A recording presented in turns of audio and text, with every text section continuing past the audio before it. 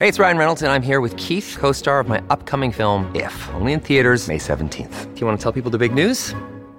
All right, I'll do it. Sign up now and you'll get unlimited for $15 a month and 6 months of Paramount Plus Essential Plan on us. MintMobile.com/switch. Upfront payment of $45 equivalent to $15 per month. Unlimited over 40 gigabytes per month. Face lower speeds. Videos at 480p. Active Mint customers by 531.24 get 6 months of Paramount Plus Essential Plan. Auto renews after 6 months. Offer ends May 31st, 2024. Separate Paramount Plus registration required. Terms and conditions apply if rated PG. The following program has some offensive language. Though none of us would be here without the verb deployed, it's thought by many better not to hear the verb deployed. It's Tuesday, October 18th, 2022. From Peachfish Productions, it's The Gist. I'm Mike Pesca. In August, Florida resident Tony Patterson was arrested in his front yard. In footage released today, the police are reassuring him that bond has dropped to a mere $500 per charge. Patterson doesn't seem to think that's a particular bargain. In the back of the squad car, Patterson wonders aloud what the hell is happening to him, and the arresting officer somewhat commiserates because the charge is illegal voting. And then I thought my fucking feelings were able to vote. That's why I signed a petition, if I remember. Why would y'all let me vote if I wasn't able to vote? I'm not sure, buddy. I am sure. While felons did get their vote restored in 2018, not all felons did. And Patterson was one of those whose convictions didn't make him eligible to vote. But Patterson's brother, who advised him to vote, didn't know that. And he didn't know that. And the official at the polling place that allowed him to vote did not know that. So now, 2 years later, he's handcuffed in the back of a police cruiser while the police officer admits, Dude, I've never seen these charges before in my entire life. That's because the prosecution of illegal voters, even by those allowed to vote by officials at the polling places, is the brilliant new initiative by Florida Governor Ron DeSantis. I said brilliant, not fair or decent. By targeting 20 or so illegal voters who by definition committed felonies so heinous, such as sexual offenses or murder, DeSantis is marking himself as a champion of voter integrity. Most Republicans use the argument of voter integrity to craft laws favorable to their elections. DeSantis goes one step further, actually producing the collars to back up his stated policy concerns. This is the sort of performative stunt that the conservative base gets all a lather over and comes with little costs. DeSantis once more picked a symbolic gesture that actually has force of law behind it to bolster his standing as the man who's there to catch the crown should Donald Trump stumble. The fact that this footage exists and will be treated by some audiences as outrageous actually helps DeSantis. He's proud. He's not shamed. Our outrage means more coverage for him. I say that this is somewhat, sickening that an unsophisticated former felon could have the impulse to participate in democracy, could get the official advice that his participation passes muster, and then could find himself in handcuffs. Can you believe it? I know, says Ron DeSantis. Can you believe it? DeSantis is up by 11 points in the latest poll in his race to be reelected Florida's governor. In the prediction markets, he is at 30% to become the next Republican presidential nominee. That puts him tied with Donald Trump.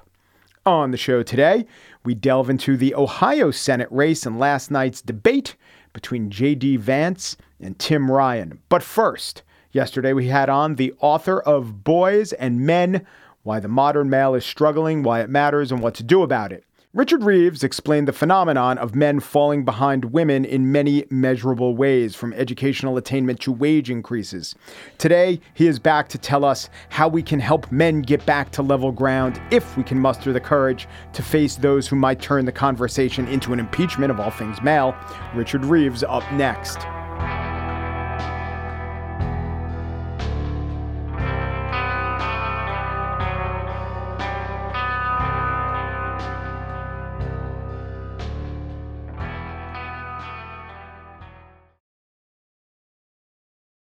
Richard Reeves is back to speak of of boys and men, why the modern male is struggling, why it matters, and what to do about it. So the last phrase in the book is titled What to Do About It.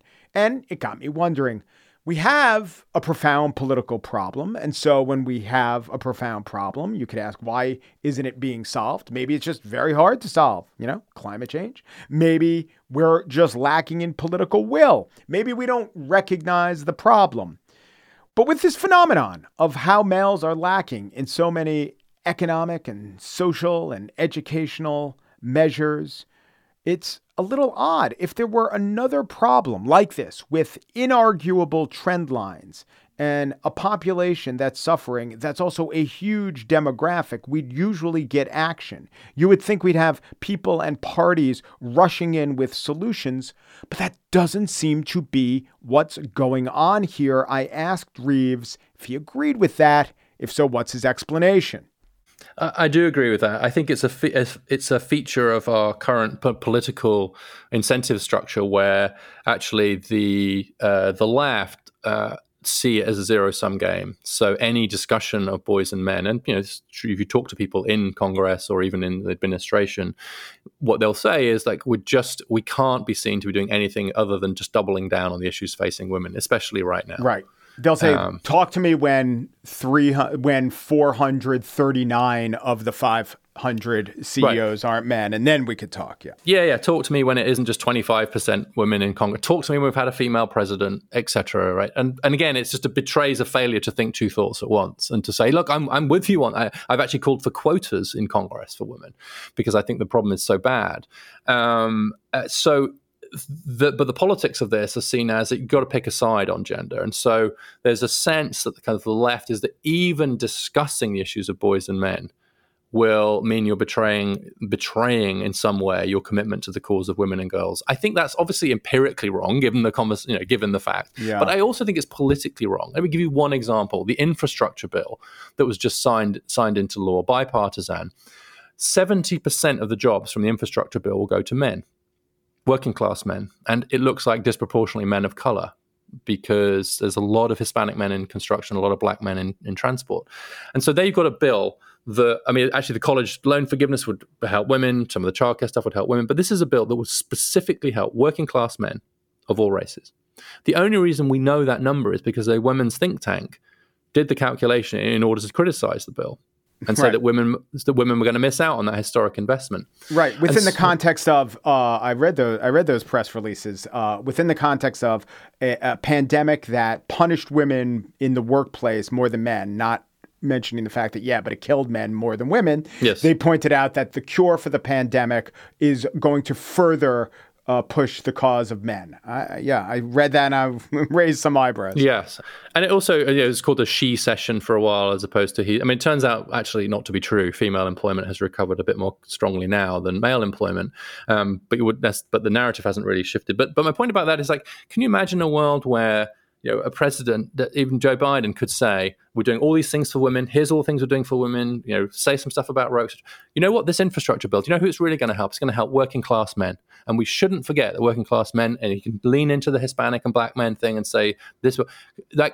I actually think that would be great politics. And I don't think that it would make women think, oh, he doesn't care about us anymore.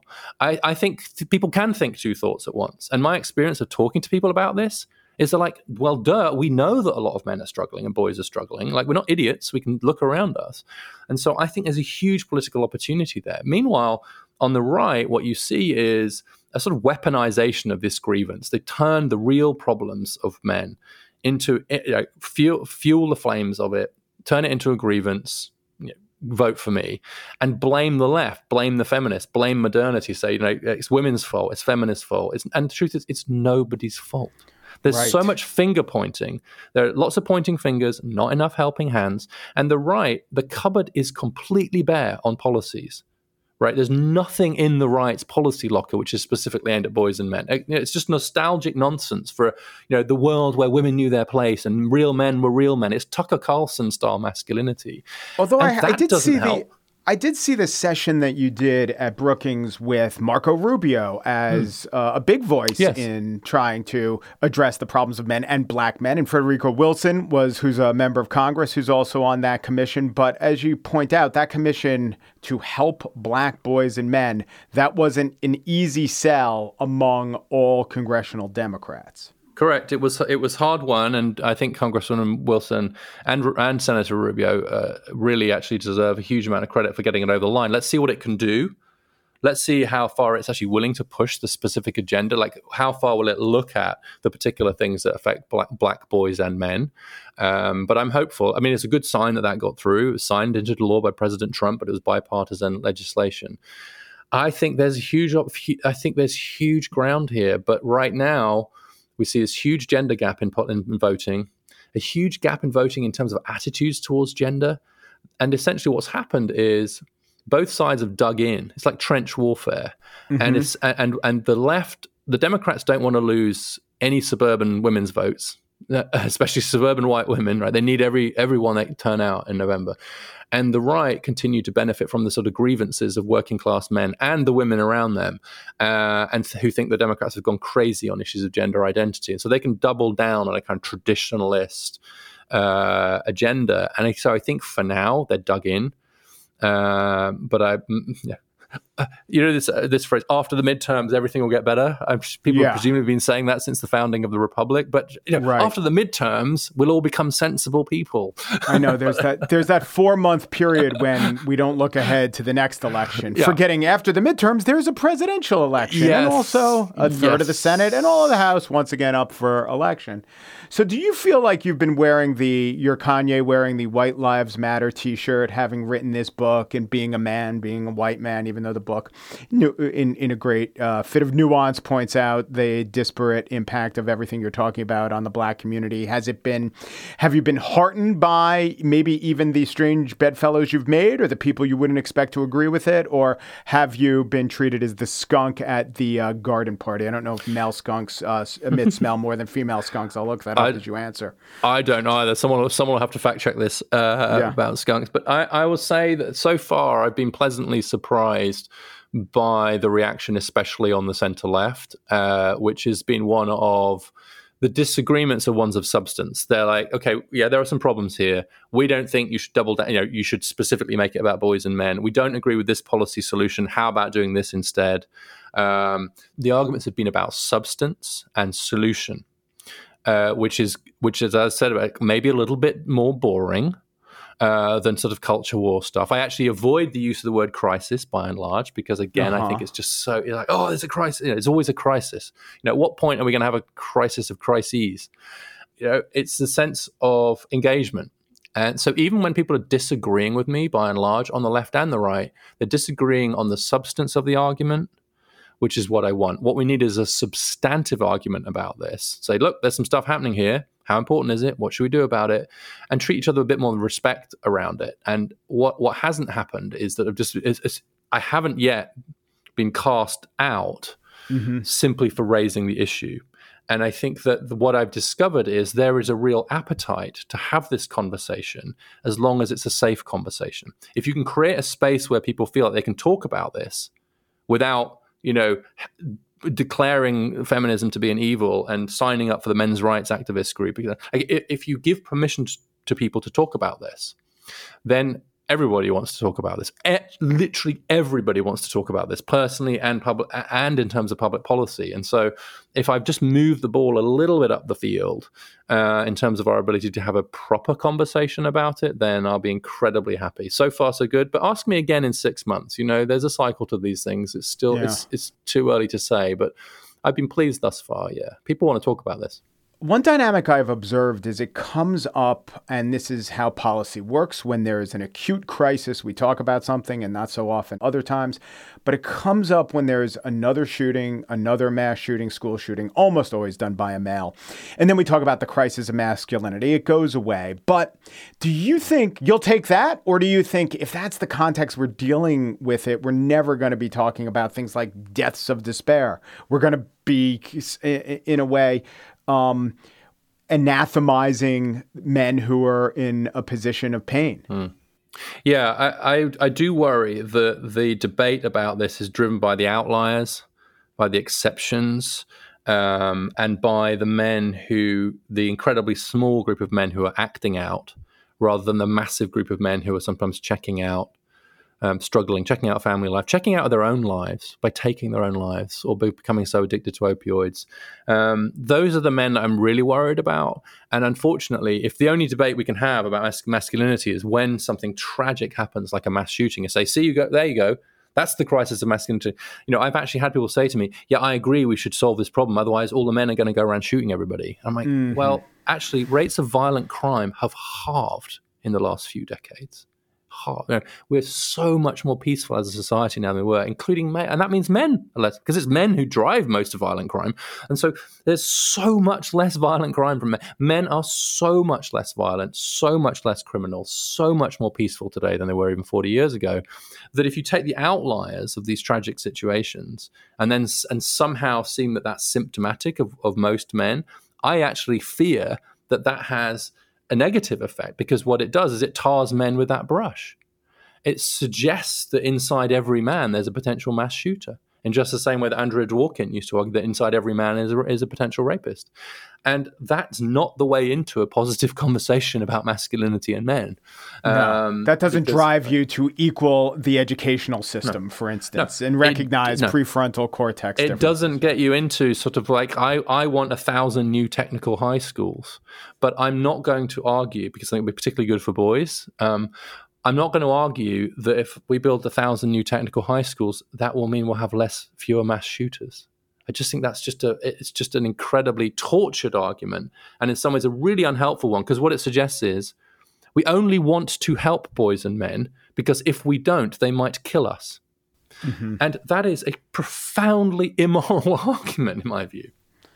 I'm interested in your exploration of this idea just as a case study in how ideas hit the zeitgeist and become internalized by society. You've written about other ideas like income inequality, where I perceive that whoever decides what goes on the front page of the New York Times and the Washington Post or gets programmed on MSNBC and CNN, they're open to that. If you have a good statistic about income inequality or a good study, they will run with that. We could say something like it fits their narrative. And I take your point that mostly the discussions you've had about this book are really positive, but those are people who opt into that discussion.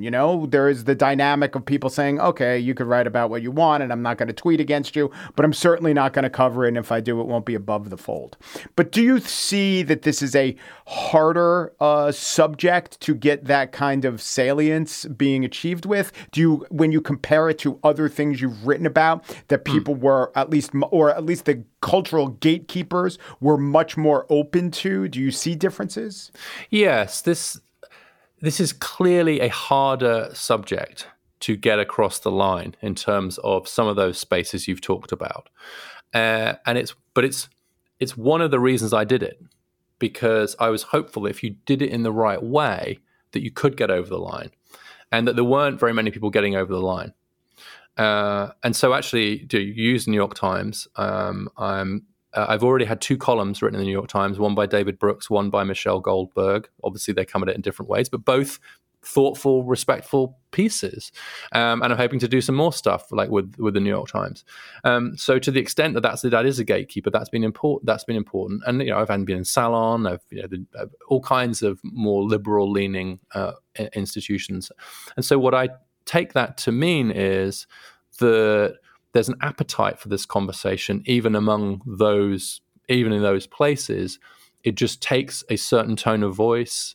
It takes a certain approach. It takes lots of reassurance that we can think 2 thoughts at once. So it's harder for sure. But I got to tell you, like, the number of people who warned me against this made me even more determined to do it, because I thought, well, wait, if a sort of pretty centrist, quite boring, policy wonky Brookings guy with all these charts and these ideas, and if I can't write about it for fear of being thrown under the bus, then we're in real trouble. And so the more I was advised against it, the more I felt like it was important to do it, because otherwise the space is just left vacant. And we end up in a horrible doom loop whereby people say, well, the only people talking about these issues are the crazy people in the men's rights wing. And so you daren't talk about it for fear of being seen as a crazy person on the men's rights wing. And so the only people talking about it are the crazy people in the men's rights wing. And so it's a self-fulfilling prophecy. And unless some people step into that space and say, hey, can we talk about let's like normal people? That doom loop will continue. And that's the sense in which we create the problem by not being willing to talk about it. We need more boring, banal people talking about this. Otherwise, the only people talking about it will be the incendiary reactionaries. And if that's the world you want, okay, don't talk about this. Just let them talk about it. But then don't complain if young men are flocking to them because they're the only people talking about it. Richard Reeves is an incredibly compelling firecracker of a senior fellow at the Brookings Institution in Washington, D.C., and is the author, most recently, of Boys and Men, Why the Modern Male is Struggling, Why It Matters, and What to Do About It. Thank you so much. Thank you so much.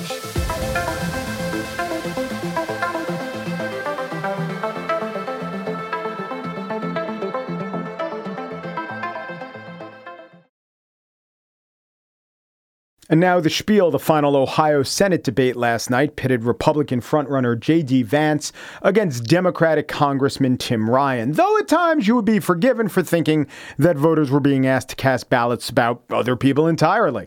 I love Nancy Pelosi. Called you Donald Trump's ass kisser. I love Nancy Pelosi. Trump administration. Nancy Pelosi. Donald Trump told a joke. Nancy Pelosi, that was the direct result of policies enacted by Joe Biden and Nancy Pelosi and supported 100% by Tim Ryan. You keep talking about Nancy Pelosi. If you want to run against Nancy Pelosi, move back to San Francisco and run against Nancy Pelosi. But no, it was Ryan and Vance, both looming over very strange podia. You can see the wheels, as if the moderators were admitting, this is just all for show, guys. But Ryan, who's showing in the 2020 Democratic primary for president, was a 21st place finish by my count. And Vance, who once compared Trump to Hitler and then very much did not, seemed ready for battle. Both candidates acquitted themselves decently, judged against the measure of what a typical Ohio voter might be looking for from a candidate. In general, voters in Ohio, elsewhere, but especially in Ohio, want solutions to inflation and economic worry. They want some answers on crime and on questions like fentanyl and immigration. Now, look, I'm not saying that these are the arguments that speak to me, but polls out of Ohio show that the following arguments, as made by J.D. Vance, for the rise in violence stick in places like Ohio. The reason why we have skyrocketing gun violence in this country is because Tim Ryan and a lot of Democrats decided to declare war on America's police. That's why from Youngstown to Cleveland to Columbus to Cincinnati, we have really, really high rates of gun violence. An uncharitable but vivid description of the classic soft-on crime liberal charge. It's exacerbated by the perception that a defund the police stance was typical of most Democrats. It wasn't. Ryan never said it. Joe Biden denounced it. But enough Democrats and no Republicans are associated with the message that it is hard for a Democrat in a rose but not crimson state like Ohio to overcome that. But Ryan tried his hardest and Vance helped a little. Most Ohioans like the Second Amendment. Ryan spared some time to talk about the joys of the start of hunting season with his son, Mason. But Vance didn't just have a pro-Second Amendment stance to tout. He also brought with him some comments, some baggage to defend. There was his positive comment about Alex Jones, who Ryan was eager to point out is a Sandy Hook conspiracy theorist who just lost a jury verdict of almost $1 billion, who was praised as credible by J.D. Vance. Here's that exchange. Guy who denied Sandy Hook.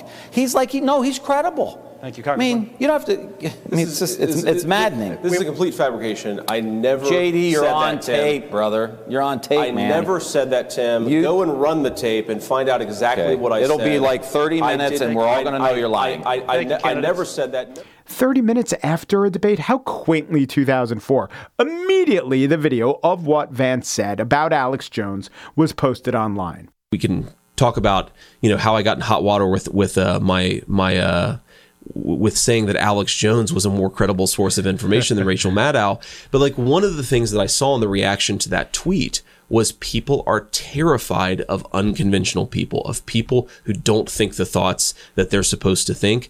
And that to me is like the opposite of what you would want in an elite. You would want an elite that's willing to think outside the box, that's willing to say, well, maybe this is like a crazy idea, but maybe it's true. Or very, very much not true and will cost you $1 billion. And, you know, just as an aside, sometimes the box is good. Sometimes we need the box. Sometimes the box is for non-crazy people, and outside the box is the other kind of people. Good box. It's good to have a box. Also kind of crazy was Vance's dismissal of the crimes of January 6th as something more than hooliganism. I thought Vance started with a framing that might resonate to the electorate, but Ryan took it to a better place for him. This part that I will play was 1 minute, 20 seconds long, but it gives you a decent glimpse into the dynamic at play. What happened on January 6th was bad. I don't like violence anywhere. I certainly don't like it at the United States Capitol. But the media obsession and Tim Ryan's obsession with this issue, while people can't afford the cost of groceries, where his policies have made it impossible for people to support their families, where we have a massive border security problem, where we know that big tech companies were actively being involved in the 2020 election in a way that hid Hunter Biden and Joe Biden's corruption. We can talk and think about a lot of different issues, and I think the political media's obsession with January 6th suggests they're not actually paying attention to the concerns of everyday voters in this state who are getting crushed by the policies that you supported. You know, you can walk and chew. We're a very complicated democracy here, but we can walk and chew gum at the same time. If a group of people storm the Capitol while we're trying to file the paperwork for an election, and they're trying to prevent that from happening, and they want to kill the vice president, like that needs to be looked into. Like, are we really you want to sweep it under the rug? Like, I don't want to talk about this any more than anybody else. I want to talk about jobs. I want to talk about wages. I want to talk about pensions. I want to talk about making sure that people have, dignity. But my God, you got to look into it, JD. No, he doesn't. Not if the determinant of what the voters of the state demand. We saw in one debate the entire phenomenon of J.D. Vance. He's kind of eloquent. You can see why he was an attractive candidate among those who were looking for a Republican to authentically speak to the working class. But he's also really willing to take extremist stances. Pro-Trump, pro-Alex Jones, insurrection, incuriosity. And it was thought that this maybe put him in the position, like some other Republicans are, of being too extreme for the electorate, a bad choice, an own goal. Only doesn't seem like he is. The virtues, such that they are, of his candidacy, smart guy, doesn't trip over his words, enjoys the support of the party's ultimate kingmaker, that, it looks like, is going to see him through to Election Day. Tim Ryan had a pretty good debate. J.D. Vance benefits from a very favorable landscape.